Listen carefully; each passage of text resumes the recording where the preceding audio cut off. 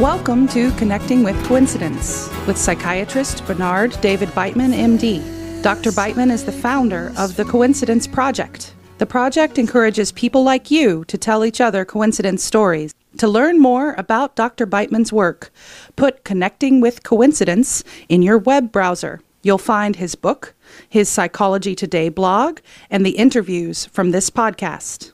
And now your host, Bernard Beitman, MD.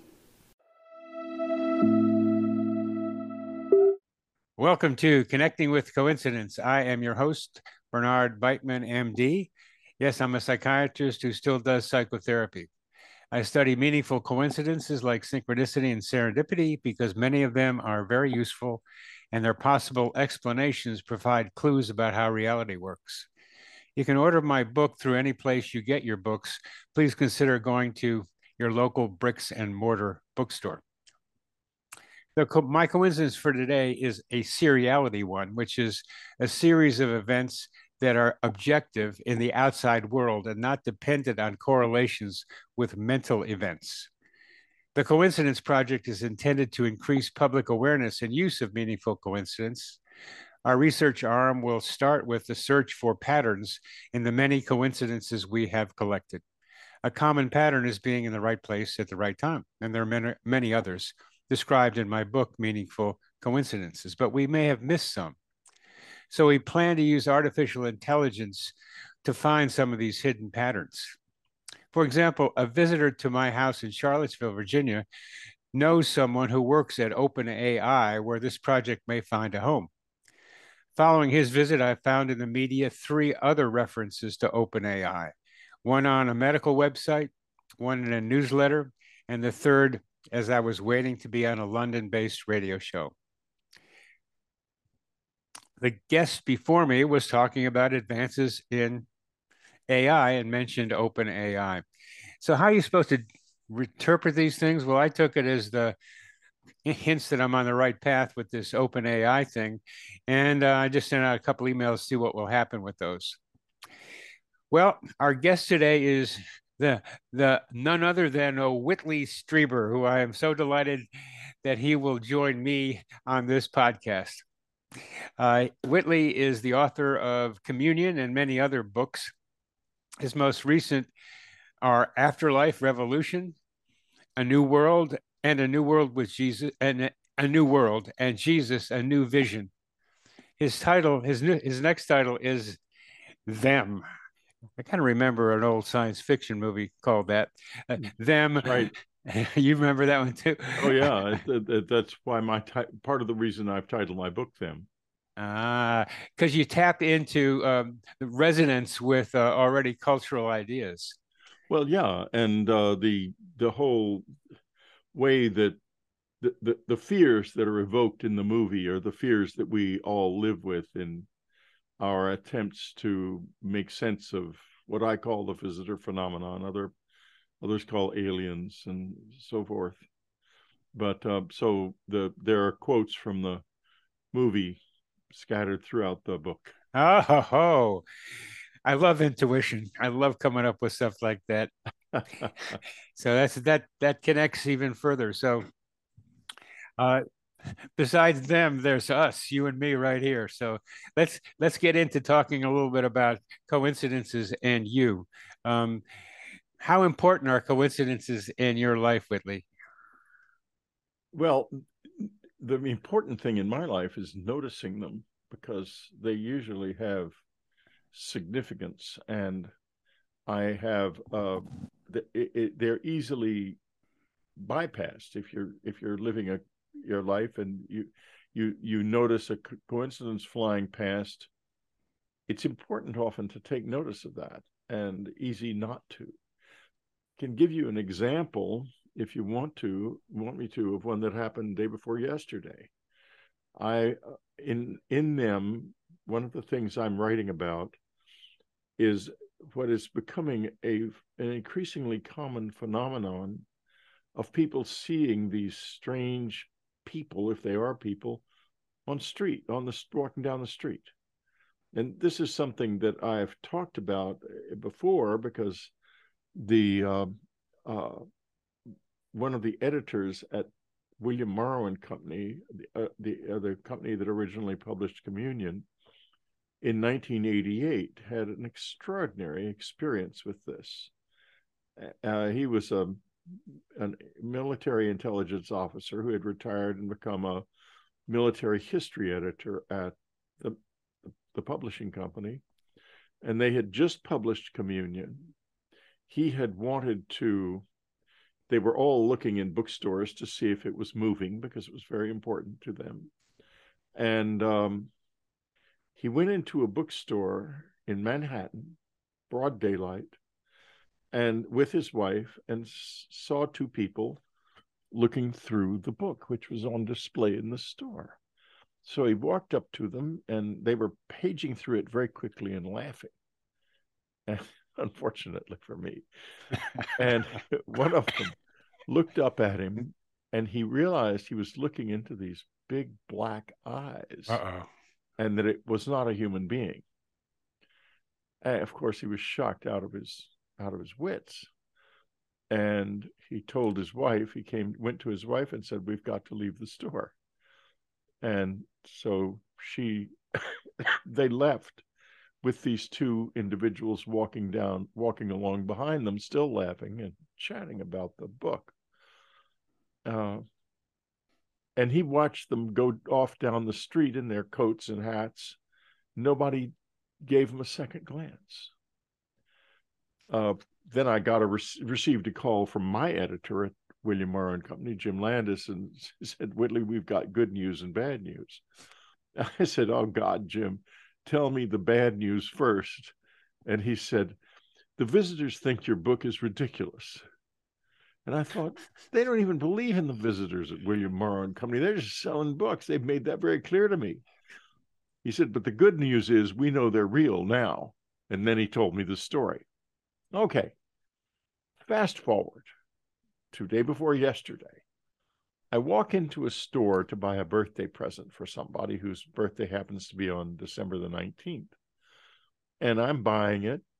And the lady, I've never been in the store before, and she wants information, because it's an expensive gift, and she'd like to know her customers.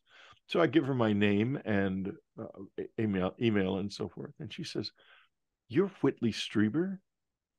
I said, "Well, I was, at least until a few minutes ago." Last I heard, yeah. And then I say, she says, I've had something happen to me.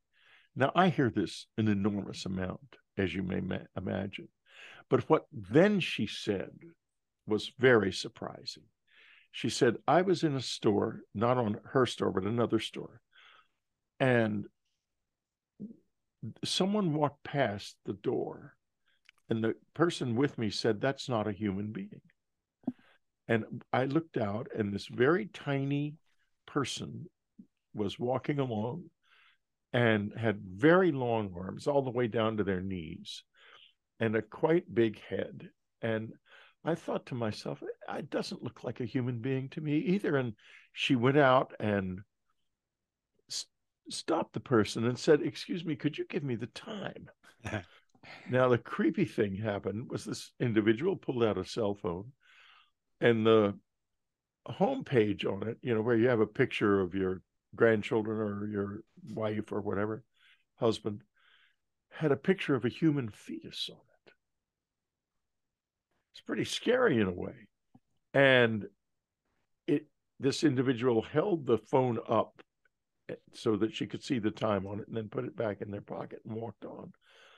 And she said to herself, and then also to her friend in the store, "That was not a human being. You're right." Now, what makes this an extraordinary coincidence is I'm working on this new book. You mentioned it, Them. I had just stopped working for that day, 10 minutes before I walked into the store and heard this story about that very type of situation happening to people more and more lately. And literally, just a few minutes had passed between the time I was writing about it and the time this happened. Now, I consider that quite a coincidence, and I think it's a meaningful coincidence. But what does it mean? That's the question.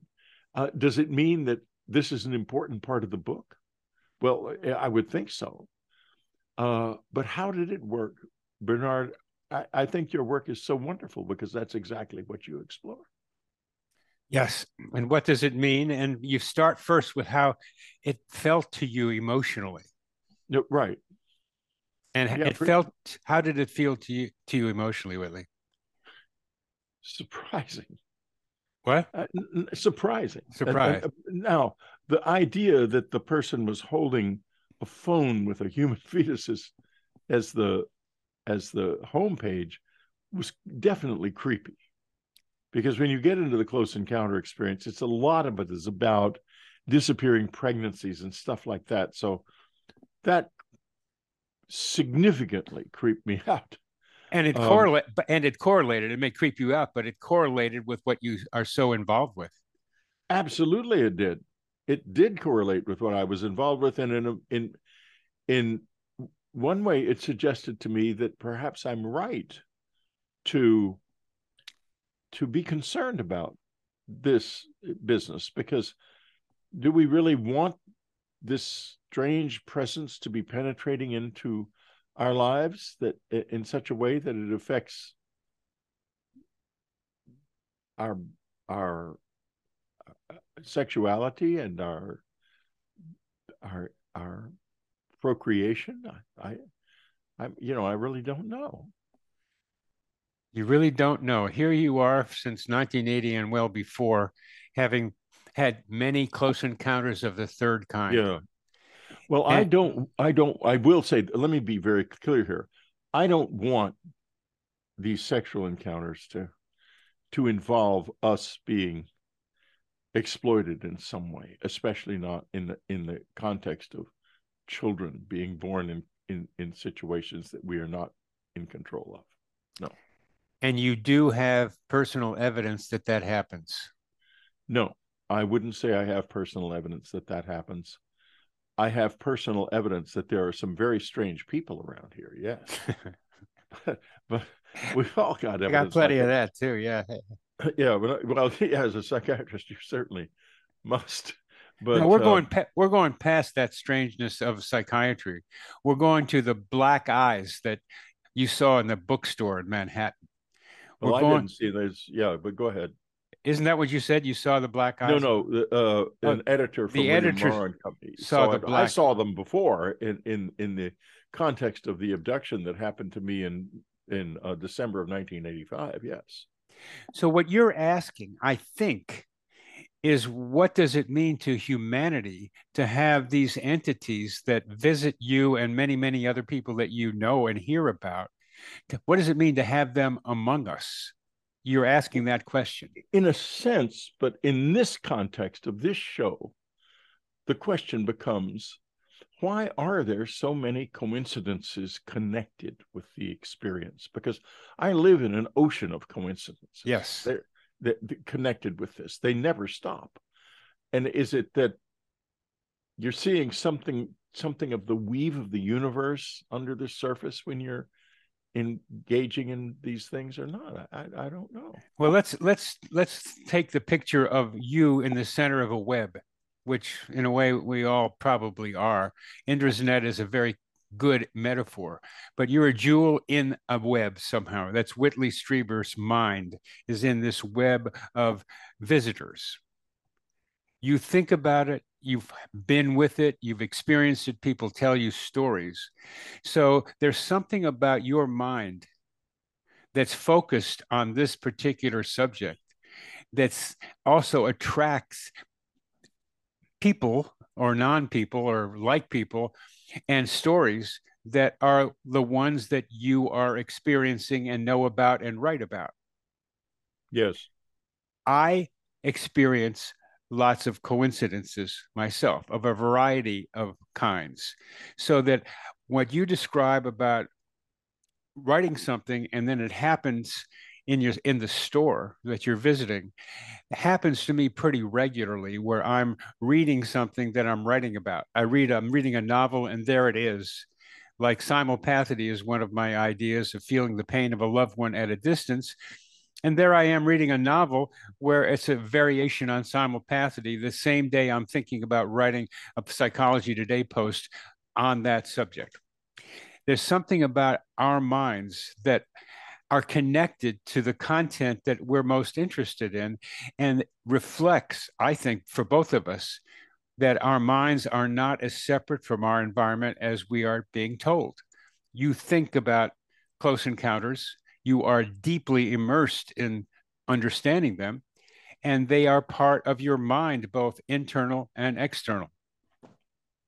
Now, this idea of the mind external, yes, is completely denied by a vast cross section of Western society. Yeah. Completely. And those who don't, even those who don't deny it, don't live as if it's real, because they live as if they are isolated inside themselves. Yes. But these coincidences are telling us something different, I think. They are. I wonder what the mechanism is, or there's an energy of some kind that we're tapped into, perhaps, that we don't acknowledge. Well, before we try to get into how it happens, it's so important scientifically to say that it happens, and to hear your mind and actually visualize it as you're describing it in this web of visitors in various ways reflects what I'm doing. So our minds are parallel in what we're studying, that we see what's outside inside, and what's inside we see outside. Once we establish that, that's a fundamentally important lesson of coincidences, that the mind external and the mind internal are very much connected with each other. That's first. I have some ideas about how that might work, but first, to establish it, what's the significance of that mind external to you? I think it's more significant to me than the mind internal. It's where I live, really, and where I get information. I have a meditation practice that involves meditating at in the wee hours of the morning every night, which is a period of time called in some yoga traditions a Brahma Muhurta time, which is the time of learning and when I meditate during that time, I get information that usually I use in my work, in my books. Every book I've written from Afterlife Revolution on has worked this way. And coincidence is absolutely integral to the whole thing, in the sense that if I need something, some information, it will fall into my hands if I just let it, every time. And this is why the research in, like, for example, Jesus and New Vision runs so deep, because I can do this, and I can. It's not that it's not coming in to like a download, as they call them, but rather what will happen will be I'll think about something I need, some information that I need, or some question I need answered. And the next thing I know, a day or so later, that literally falls into my hands. Could you give us an example about how that has happened with you? Sure. When I was starting to think, I'll give you an example from that book about. Which book? I'm sorry. Jesus and New Vision. Okay. This is among other things, it's a retelling of the story of Jesus's life.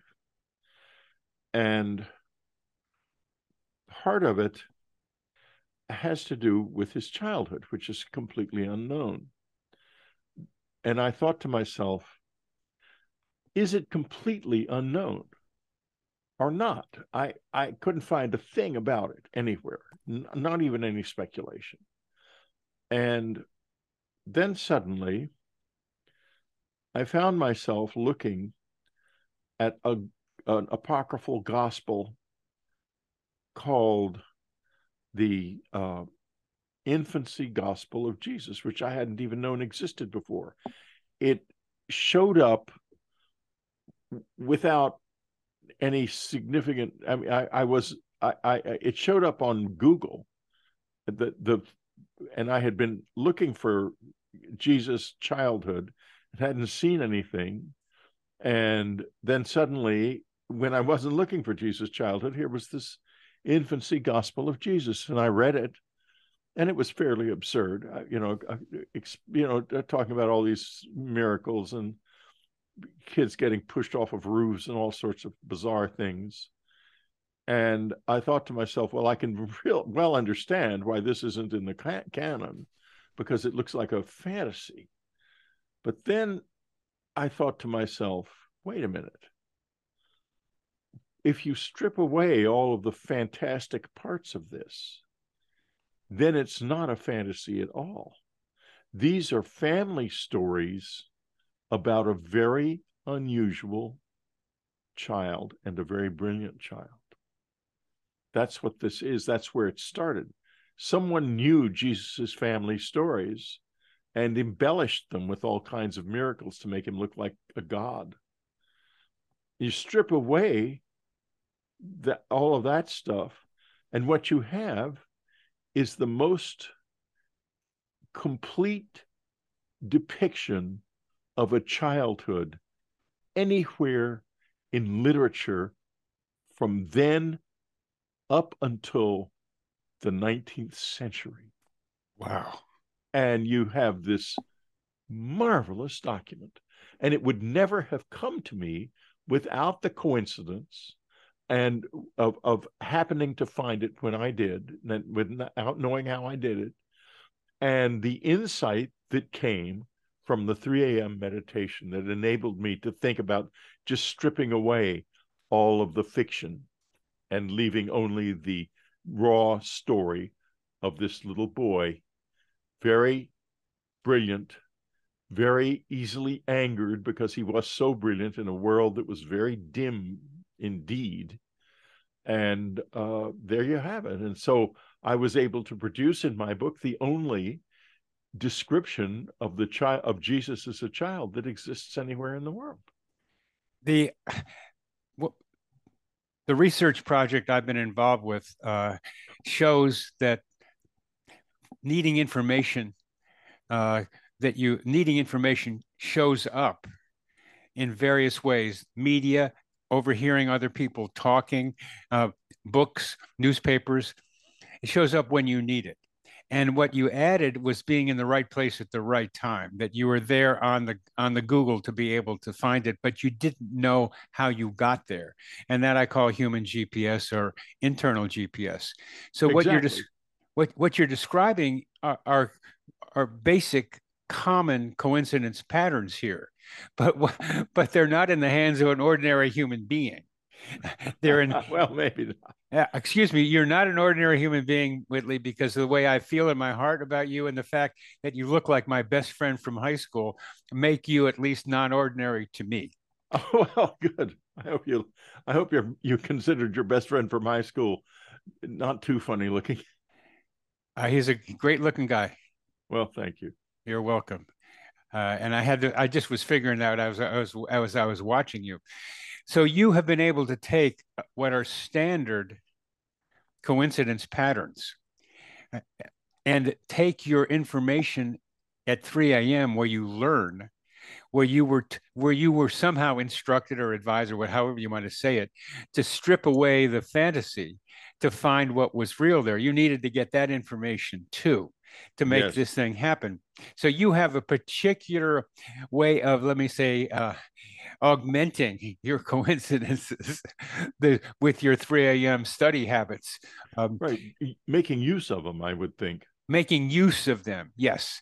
Now that is a wonderful new idea for me in a way, is to be able to be constructively seeking through standard pattern that you use that to find out new information, how to use a coincidence that you experience. And that's what you were able to do in the middle of the night. I met a comedian, a very famous man called Bob Hope many years ago. Oh, come on. Yes. Yeah, he was I'm, very interested in UFOs. oh, he was. He was. If you look at his house out in Palm Springs and here in California, it looks like a big UFO.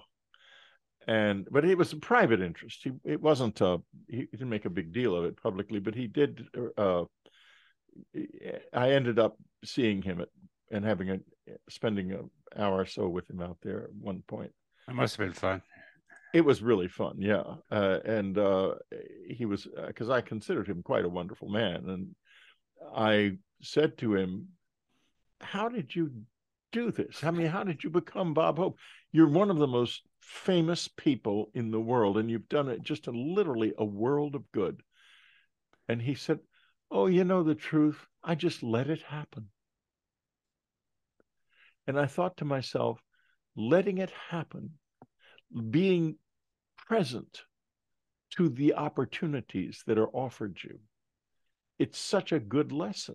It is. Because he basically, when the door opened, he walked through it, and he became this extraordinary presence in the 20th century, and also told a few pretty good jokes. Sure did. Yeah. And how does that letting it happen apply to you and your work, Whitley?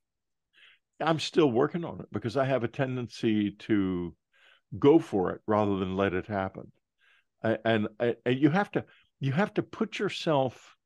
You can't sit in a room all by yourself, which is something I love to do, and also let it happen. Because you don't come into contact with the world, then nothing's going to happen for you. That's a fundamental coincidence principle that you have to be out there running around so you get various stimuli coming into you, especially if you're running around in a fairly unstructured environment. You increase the likelihood of meeting your mind outside of yourself. Yeah, precisely. And I've been doing much more traveling in part for that reason. And yeah, I want to go. I haven't traveled much in my life. I've traveled a lot, but not to places like Egypt or Greece or Turkey or any of those wonderful places with so much magic in them. I've mostly traveled to, on author tour and so forth and things like that. And you don't tend to be sort of exposed to the possibility of meaningful coincidences so much. Right. Well, that's not always true, of course. It's not always true. Sometimes within the structure, there's a lot of potential movement, as you do at 3 a.m. each day. Yeah. But structure generally inhibits the coincidence possibility. That's not only do I agree with you, that's also wise advice and a good thing for me to hear, for anyone to hear, because it's really true. You have to be kind of open-ended in order to let the coincidence happen. Like Bob Hope said, I just let it happen. Well, I heard that Oprah Winfrey's husband says he can't let it happen. He's really got to take over his life. And my reaction was, when you're married to her, you got to take some control too. Yeah. There is an illusion of one or the other, of polarities. And in order to be writing a book, as you have done many times and are doing still, you can't help it. I know how that feels. You just got to do it. That you've got to be able to go on a sine wave of like letting it happen and then structuring and letting it happen and structuring. A sine wave is a fundamental element of the way the universe works. Spirals and energy patterns, those are all and normal curves to some degree. And that's what we have here, is the being able to smoothly go between the polarities of letting it happen. Oh man, okay, going for it, like on the dance floor, and then grabbing what you've learned and being able to put it down on paper. The being open in that way, even while you're working, is terribly important. Very important. Very important, because you have to, and you have to also, in my experience, you have to be willing to take curveballs that are thrown at you. Give us a curve. Give us a curveball. Okay. Let me see. All right. I was working on them just recently, and it involves two parts. Basically, the theme of the book is an attempt to build a picture of the personality, policies, and objectives of whatever this presence is that is here. Wow. Yeah. Well, I always like to start. I start a book. When I start a book, I always like to start with something that seems to be impossible. Otherwise, why do it? I mean, if you're not going to advance anything, what's the point? So that's great. That's great. I like to hear that, because I got some less crazy ideas, maybe, or more. I don't know, that we are all part of a mental atmosphere is what I am trying to be able to say. Mind and environment is a way of talking about that. We share a mind with our environment. We share a mind with nature and each other. And let's face it, ladies and gentlemen, and let's do something with it. I think that's a very important idea to have in your head, because it's not an idea so much as it is a recognition. And if you live with this recognition in your head, you're going to get a much richer life in terms of, for example, things like doing research. But anyway, curveball time. Yeah, the first part of them is an analysis of 10 close encounter experiences that we received in when after communion was written. We received thousands and thousands of letters of people describing things that had happened to them. And those are, by the way, all now archived at Rice University in Texas. But good old Jeff. Yeah, good old Jeff Greifel. He's the one, boy. His new book, Super Humanities, by the way, is a work of genius. It's absolutely fabulous. In any case, the second part of it is about the military experience, which is a very important aspect of it, and it's quite hidden for two reasons. The first reason is that they operate according to the principle of pencils up. When they're working on stuff like this, they don't keep notes. So from generation to generation, the latest generation loses what the last generation knew, and they kind of tread water that way. And if you don't understand that, then you can't really work on it, because you're going to. I recently saw an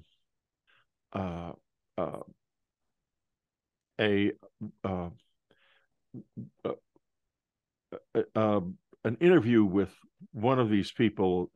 I believe it was with Lou Elizondo, and the interviewer obviously thought that he would have all of the secret knowledge dating back for years, and he doesn't have any of it because it's not written down. None of it exists. So the curveball was, I wanted to talk to one of the military people who I discuss in the book about a certain meeting. And he said, well, I disagree with you entirely. It never happened. But it did happen. And I can prove that it happened. But that was a curveball, because I didn't expect him to say that. It's not a secret anymore. It's obviously out there, but he's just so used to keeping it secret. Or maybe he's even obligated to say that under the law. I don't know, even though it's right out there in public. So now I have this to deal with. One of the principal participants in the meeting claims it never happened. That's a curveball. That's a curveball, but you're still standing in the batter's box, and there's another pitch coming. So That's right. How are you going to manage that one? Well, I'm going to try to avoid making the next pitch a beanball. That's what I'm going to do. That's a good No, one. I'm just going to state that I'm not going to use his name, and I'm just going to state that some of the participants in the meeting are still maintaining that it didn't happen. But Okay. I think it's clear that it did. Can you access what's known as the Akashic Record? You know, that's an interesting question. I've wondered about whether or not things like that even exist. I'm too sort of innately, I mean, of all people to say they're innately skeptical, it's just, I know it's ridiculous, but in fact, I am innately skeptical. And I wouldn't say I understood what that was, but I will say this, that the people who did claim to access it fluently, like Edgar Cayce, said a lot of things that were totally wrong. So I don't know what to make of it. I don't know whether it's the Akashic Record or the Akashic Imagination.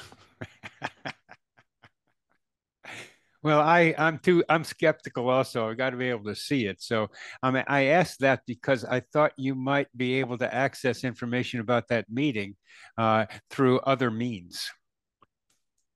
Well, that would be true, but that's also part of the story we're not going to tell right now. I can tell you another story about writing a book called In Hitler's House. In Hitler's house? In Hitler's House. It was a spy novel that I wanted to write, and I started it in 2015, a few months after Annie passed away, because I wanted to get my mind into another world. And it involved, the novel is written as a faux memoir. In other words, it's a memoir written in the 1970s by a man, a young German-American man who fell in with Hitler on a trip to Germany in 1931, realized how dangerous he was as he became a close friend of Hitler's, and ended up spying on Hitler from the inside throughout the entire war, basically as a loyal human being, loyal to his humanity and to the United States and Western freedom and so forth. But it had to be, if you're going to write a faux memoir, it has to have the taste of the times. It has to be written as if this was a person who casually knew what kind of gum people chewed, the brand names of collars that they used to use, how the gasoline smelled in those days. He had to have all of that there.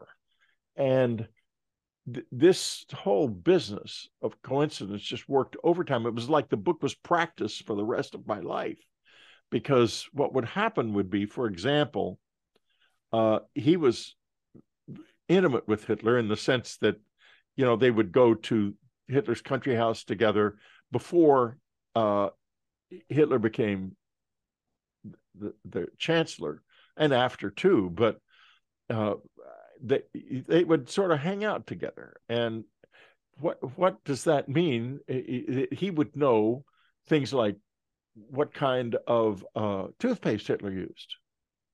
Now, how would I find that out? Because I didn't want to make it up. I wanted it to be from the source. And lo and behold, one day I found that my Google had turned to German when I was typing in things like Hitler toothpaste and not expecting much of an answer. And I thought, okay, I don't speak German. So I translated it back, and it turned out that there was a book written, a little book written by one of Hitler's valets. And apparently it was in this book, but the book's never been translated into English. It was in German. So I went on the German Amazon and bought it, and it came, and it was in German. And I went to a dinner the night it came with some friends, and I mentioned that I was working on this and that I had this book by Hitler's valet. And I said, and unfortunately, it's in German. I can't read a word of it. And one of the guests piped up with, "Oh, I'm fluent in German. Give it to me. I'll tell you everything. I'll translate it for you." So there you have it. And I found out what kind of toothpaste Hitler used. I also found out his breath was so bad he brushed his teeth 6 times a day. And that's a combination of, the way this weave kind of works. It's fascinating to me. Yeah, it's really it's riding a roller coaster, I think. It's like Yeah. it's a fun ride. And I'm getting a much clearer idea about how your mind is like an information vacuum, looking for particular pieces of stuff out there. And Yeah. you have it in mind, and then it shows up in various ways. Again, That's exactly right. and that's a fundamentally common coincidence pattern, but you take it to one of the furthest extremes that I've had the pleasure of hearing someone describe. Interesting. I did not realize that. Yeah, it's just that you've got that on steroids. That information I needed, it shows up, kind of thing, in funny ways and in interesting ways, and it's pleasurable to do that. I was looking for a way to explain internal GPS with the brain, or at least partly, and I was flipping around and got to the New York Times front page somehow, and there was an answer about the hippocampus and the CA3 area in the hippocampus that helps know where we are in space, at least rats and probably human beings too. So it's really fun to have answers to your questions come up, but the fundamental for me is it shows how closely your mind is connected to your environment and how responsive it is. It brings us back to your question about the personnel and policies of our visitors. Are they here to help us, or are they here to do something else? And what you're describing that you're able to do with coincidences is be helped by these events that come together when you need them, but you're not so sure about the visitors. And let me give you an example of a visitor that I love the X-Men, the Marvel comic series. I like some Marvel things, but I love the X-Men. I'm reading the First Class now, the prequel to what happened with Professor X, how he got to be Professor X. And these mutants have funny eyes. They don't necessarily have black eyes, but they have funny eyes. And they begin to resemble like some of the things you're describing. There's something weird about them, but they look like other people. And these are the strangers among us. These are the them. And in a way, I'm more like them. I'm a kind of a mutant myself in being able to understand and use coincidences. And so are you. It's more subtle, but you are a high frequency coincider, Whitley. You Yeah, I are couldn't work without it. you It's the core of my work process. the core of your work process. Yeah, absolutely. And by the way, I don't know if you've read Jeff Kripal's work on the X-Men. He's I really interested. He's got some fascinating things to say about the X-Men. You should definitely pick up his book Mutants and Mystics. I had it somewhere and read it. I loved it. Yeah, it's a good but book. And I had X-Men #1 for a long time, and I sold it. So I sold it because I needed the money. you But needed the money. Well, that's a good reason yeah, to sell it. yeah, I bought it for like $600 and sold it for quite a bit more than that. Well, there's something special about the X-Men that's separate from like the Green Lantern and the other characters because each person has a talent and they come together to try to do something good. And that's where I'm looking. That's where I'm looking. You are part of a quiet group that is trying to use coincidences to further humanity in some way or other. And so am Yeah, I. because And the universe is willing to help. Yes. Whatever's out there, the consciousness external to the body is just definitely willing to step up if you want it to. If you wanted to, if you're open to it, if you Yeah. let it come into you by putting yourself in the right position to ask for it and be ready for it. So there's this openness and activity that allows the process to happen and the belief in it. And for you, it's more than belief, it's a need. It's essential because, I want to work. I have work to do. And uh, my writing is my life. I have to, and this is what I do. I'm thinking about my next book already and trying to figure out. I have an idea, and it seems to me to be completely impossible to write, which is Which probably is good. which is Why you exactly want to do it. why I want to do it. Exactly. Well, when I was in medical school, I had this idea that I wanted to use moving through the world, my moving through the world, as a pen to write a story about something. I didn't know what it was. And that's what I'm doing now. The coincidences help me write the story of coincidences. That's how I got to this. You are you are a pen in the hands of something that it has something to do with you that Yeah, is writing stories through you by that's use you, that is definitely how it feels.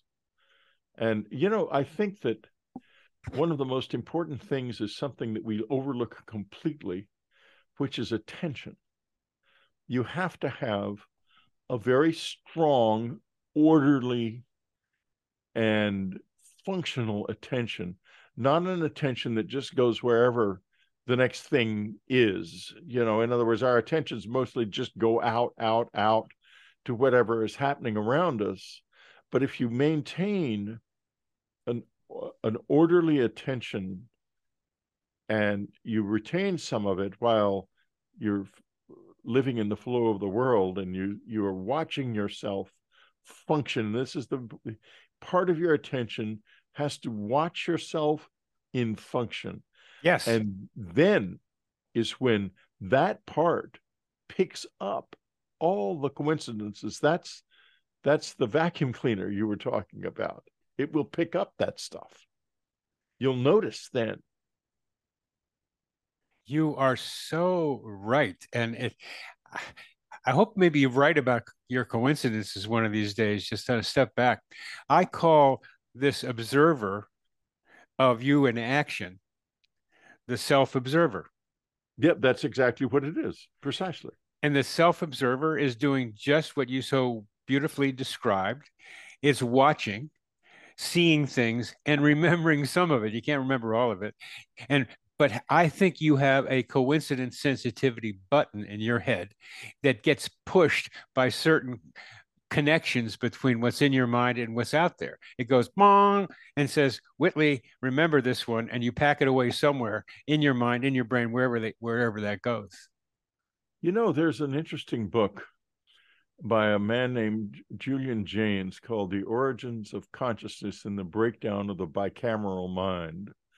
Not the most scintillating title ever conceived, but the idea is that there was a time when we didn't really have minds like we do now, that all we had was the part that lived, as we're discussing, by coincidence and inference.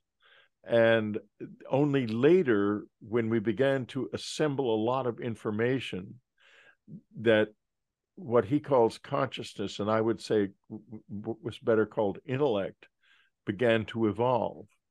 And it's a really interesting thing because you have to if you it was he was right, I'm pretty sure. And if you realize that you can live in a different way where you balance this bicameralism with intellect, you use both, your mind is much more powerful than it would otherwise be. Just what I was watching a video about yesterday. You're kidding. Tell me No, about the video. I'm fascinated. the video was there's there's part one of the mind or part two, or yeah, that one and two, something or other. And one is the intuitive one, as he called it then. And the other is the rational one. And being able to use the rational mind to hone the intuitive mind that is full of creativity, but sometimes wrong. So you test out your intuition with your rationality. It's being an internal scientist and seeing if what your intuition came up with fits with what you need at that moment, or fits what with reality seems to be. That honing of intuition is a central part of being able to use coincidences effectively.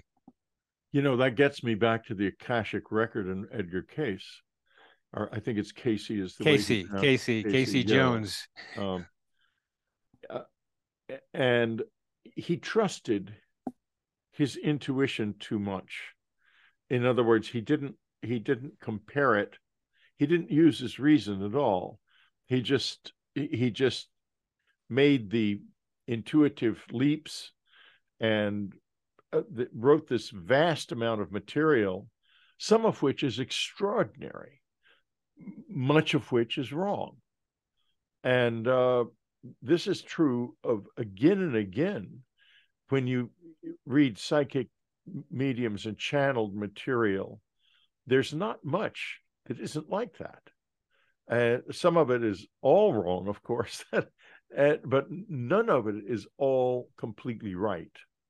And you know, I'm talking about, and there's also a tendency to see the future darkly that is endemic in the whole process. I'll give you an example, and I'm hoping I'll remember the name of the book, which I may or may not happen. I'm not sure, because it's coming. This is coming to me. There is a discovery that's been made by doctors Gary Nolan and Christopher Green, who work on intuitives and brains and the brain.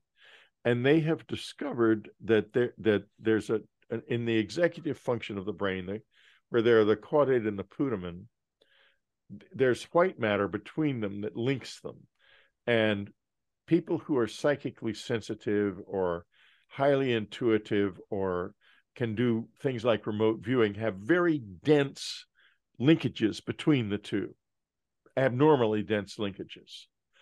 And this idea appears in channeled material in a book that was written in 1963, and which is absolutely remarkable. It's the idea of the connection between the putamen and the caudate, exactly, in channel material. And you'd think, oh my God, this must be one of the most powerful psychics that ever existed. I got the book, and it's a total mishmash of failed prophecies, except for that. So he got one element of it right, and the rest of it not. And the rest of it, all of this whole lifetime of prophecies, wrong. And I'm going to, while we're talking, I'm going to sneak into eBay and see if I can remember help, because I want the viewers and listeners to know the title of this book.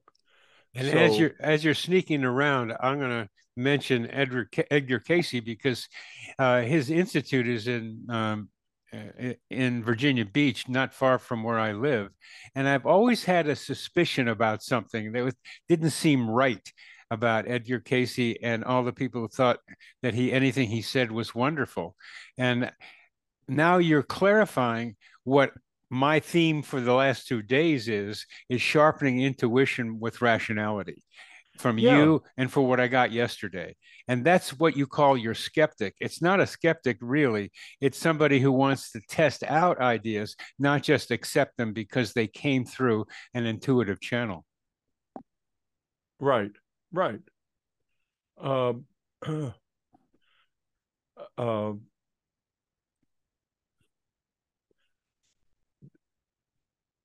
And we have that precise thing, that you have to open the intuitive channel and be sure it's there and be sure it's open by using your attention in the way I described earlier.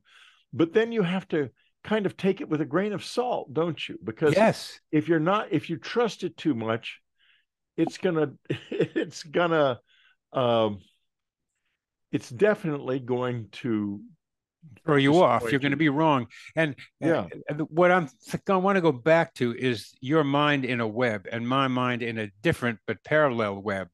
And your question about how does it work? And a good science starts with good description. And that's why I'm not trying to make too many guesses about how it works, except that our mind and our environment are much more connected than we know.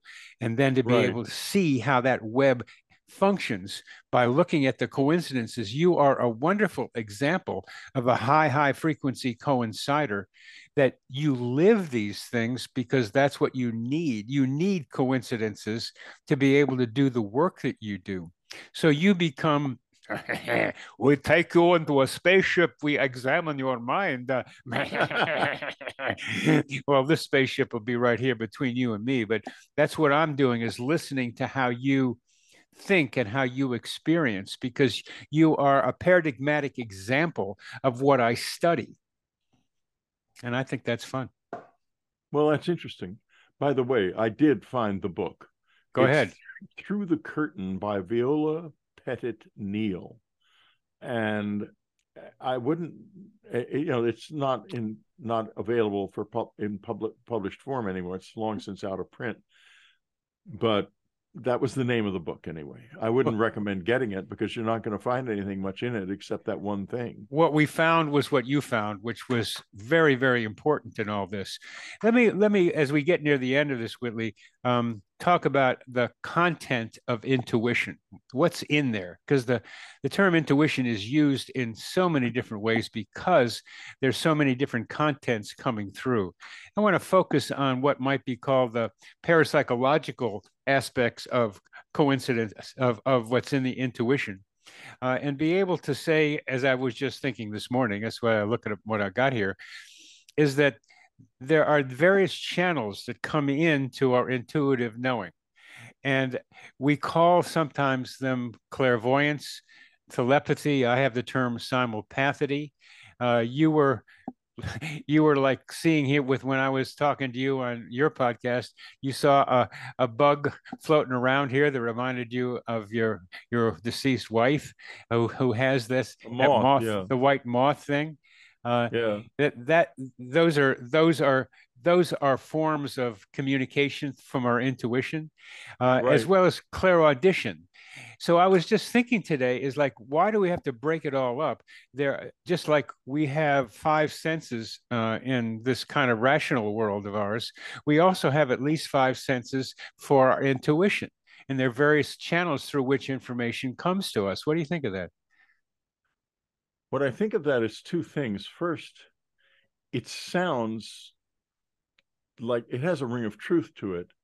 And second, I think understanding it could be a very powerful tool in honing it and making it Yes, work for you. yes, and That's that starts yeah, with defining it or describing it as well as we can. exactly. That's exactly right. Because once we have it described in such a way that intuition is like a kind of a conceptual breeze blowing. It's very fragile. And if you look at it too hard, it's gonna go into your imagination immediately. But if you kind of look at it kind of out of the corner of your eye, then you're gonna get something out of it. Well, I've gotten a lot out of this one, Whitley, talking with you. I Well, really thanks. have. I have too. It's been very enjoyable. It's parallel. I very Yeah. enjoyable talking with you. I like that I can talk with you with my heart and my mind.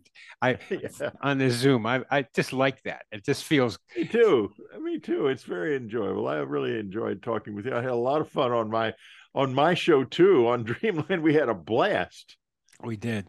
Yeah. We did. We had a good time. So I will take this time to say au revoir and we got to meet again somewhere, Whitley. It's just too much fun, and I don't know how to do that, but we'll We will. we'll figure It'll out happen. we'll figure out something. It's just too much fun. And more than the fun of it, I call fun is when you're doing something that's play and you're learning at the same time. Fun Right. is learning and playing. And that's real work is play. Real work is play. So work is play and learning and doing. And we played, we worked. We'll do it again. Thank you very much. Both of us are going to get a rich reward from this show. Our coincidence meters are going to be flying back and forth all day. You're right. Yeah. You're right. Thank you. And thank you. This psychosphere is our mental atmosphere, like a hologram of cosmic consciousness.